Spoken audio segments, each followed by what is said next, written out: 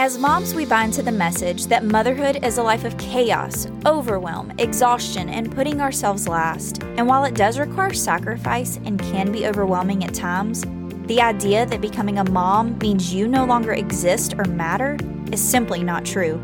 I'm on a mission to help you find yourself again. Yes, even in the chaos, and remind you that you still matter.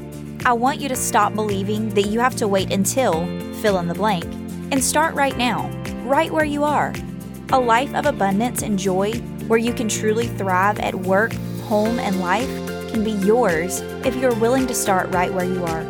Join me each week in conversations about motherhood, mindset, balancing all the things, and doing what you can with where you are because you are worth knowing and you are more than mama.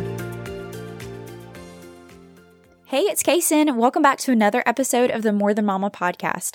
Okay, friend, I don't know about you, but I have a lot going on. I'm thinking you might have a lot going on too. I'm just in the season of transitions. We have kids going back to school. I'm launching things in the business. The podcast is continuing to do well, so that's kind of in maintenance mode. But there's a lot of things on my plate right now that I'm juggling, and I have a feeling that you can relate to that. So we have a lot of things going on, and sometimes I find myself in this place really quickly, and other times it's a really gradual build to kind of like this place of overwhelm.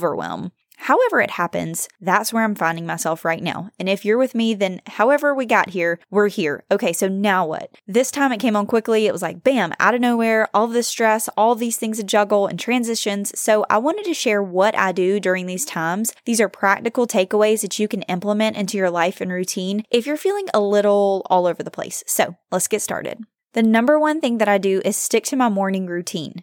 Okay, I know that you guys probably hear me preach morning routine all the time, but it is vital to getting your day started off on the right foot and getting yourself grounded and really having some breathing room and a buffer, if you will, in between the time that you wake up and your kids waking up. Now, granted, if your kids are getting up at 4 a.m., 5 a.m., then this is probably not going to work. Or if you're not sleeping through the night, then this is probably not going to work. But if you're sleeping through the night and you feel well rested and like you can get up a few minutes before the kids, I highly suggest that you do this, okay? What I do is I get up, I have a time where I read, I kind of sit, I meditate, I pray, and I set an intention for the day. I'll say an affirmation and just kind of remind myself of who I am and set an intention for the day, set my focus so that I have something to come back to throughout the day, especially whenever it feels crazy with the kids or, whatever it is that we're doing. So sticking to a morning routine is really, really vital. Even if you just get up and you sit kind of quietly or you just kind of take in some deep breaths and get grounded and ready for the day, that's the number one thing that I recommend and that I'm sticking to during this time of transitions and during this time of really kind of feels like stress and overwhelm. This helps me to release the stress. It helps me to release the overwhelm when I can be more intentional and whenever I can stay focused and stay grounded. So having that time in the morning before my girls get up is really vital into launching me into the day. The second thing kind of piggybacks off the first, which is getting enough sleep. So if I'm wanting to get up in the mornings, I got to make sure that I'm getting to bed on time. So again, it may not be possible with really small children, but don't stay up intentionally. Don't stay up watching Netflix until 2 a.m. or scrolling Facebook or TikTok or Instagram, whatever you're on, until midnight. That is not serving you, okay? I don't know about you, but for me, that triggers my anxiety whenever I'm sleepy, when I'm tired. It triggers my anxiety and it actually makes me more reactive. And it is just like a recipe for disaster, all of these things combined. So if I want to get up early in the mornings or earlier in the mornings and have that time, then I have to make sure that I'm getting to bed on time. And so it requires discipline, it requires some self-control, and it's not always what I want to do, but I know that's what's best for me. And so I try to make sure that I get in the bed and get a full night's rest if possible. The third thing that I'm doing is fueling my body. So I'm not binging on Cheetos or Oreos or chocolate chip cookies or whatever other kind of junk food, whatever your weakness is, that is not serving you, okay? It might feel in the moment like what you need, especially when I get stressed or if I start to feel anxious or overwhelmed, I kind of want to use those things. I want to use food as like this escape to just like relax for just a moment. But in the long run, I know that that does not serve me. It's going to make me feel worse. The sugar is going to make me feel worse. course, but I am also trying to be more intentional with making sure that I'm getting enough fruits, enough vegetables, enough lean protein, and also that I'm eating throughout the day regularly. So I'm not missing breakfast. Like, it's so easy as moms to just skip breakfast, or we forget, and then we eat a little bit of our kids' leftover lunch, and then we're really not eating until 4 or 5 o'clock in the afternoon. And that's really not good for you. Like, everything is tied together, your blood sugar, your hormones, like it just all plays in together. So we have to make sure that we're getting a well-balanced meal, that we're eating often enough, and really just fueling our body with food. The fourth thing that I'm doing is that I'm writing. So I'm journaling, I'm free writing, I'm brain dumping, whatever you need to do to get it all out. I just did a brain dump before I came and started recording this podcast, because I know whenever my mind feels heavy and feels cluttered, there's a lot of things in there. There's a lot of things going on. And so it helps to get that out onto the paper. And I just literally wrote down every single thing. I wrote down my daughter's name, and I wrote school, and I wrote down everything that I've got to do until she starts school in a few weeks. And, all the other categories that I have in my mind and the things that are going on with them, like the questions or the concerns or the to-do list with each category, and get it all out. And then you're able to make space for these other things that are more important that need your attention. So writing, journaling, whatever you need to do, you can do that in the morning during your morning routine or before bed. Sometimes I do both randomly throughout the day. If you just all of a sudden, like, I was just feeling really cluttered in my mind. And so I take a piece of paper and I just start writing all these things out, because whenever you can get it out, then you make more space. Okay.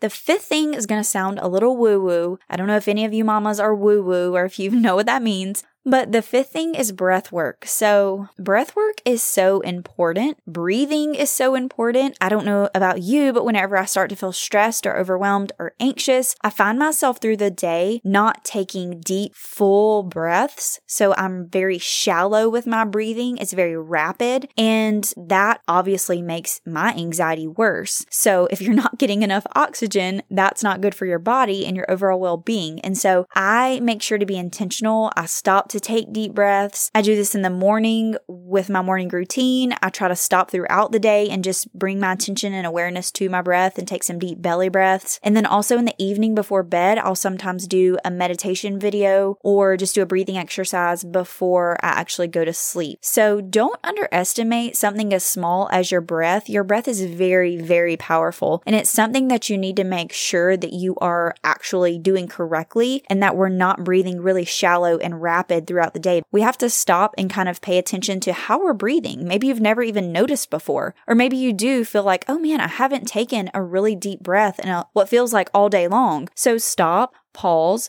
take a deep breath. If you're not driving, if you're able to, close your eyes and just kind of pay attention to your breath and feel it and notice it, what it feels like in your body, and kind of start to become more aware of those things. And then you can kind of become present as a side effect, I guess you could say, of becoming more aware of your breath and really paying attention to that. So I do breath work, I do meditation, and then obviously prayer is something that is just a staple. Prayer and meditation is huge. And kind of like I said, just kind of centering myself and grounding myself in my identity and who I am and who Christ says that I am. And that's something that I do. However that looks for you, just find time to really get quiet and remind yourself of who you are and your identity and kind of just meditate on that. You can do the breath work at the same time, or you can do it separately, but that's the fifth thing, is breath work and meditation. So I hope that these are practical things that you can start to implement into your everyday life. I understand that it's not really earth-shattering or groundbreaking. There's nothing new under the sun really, but these things,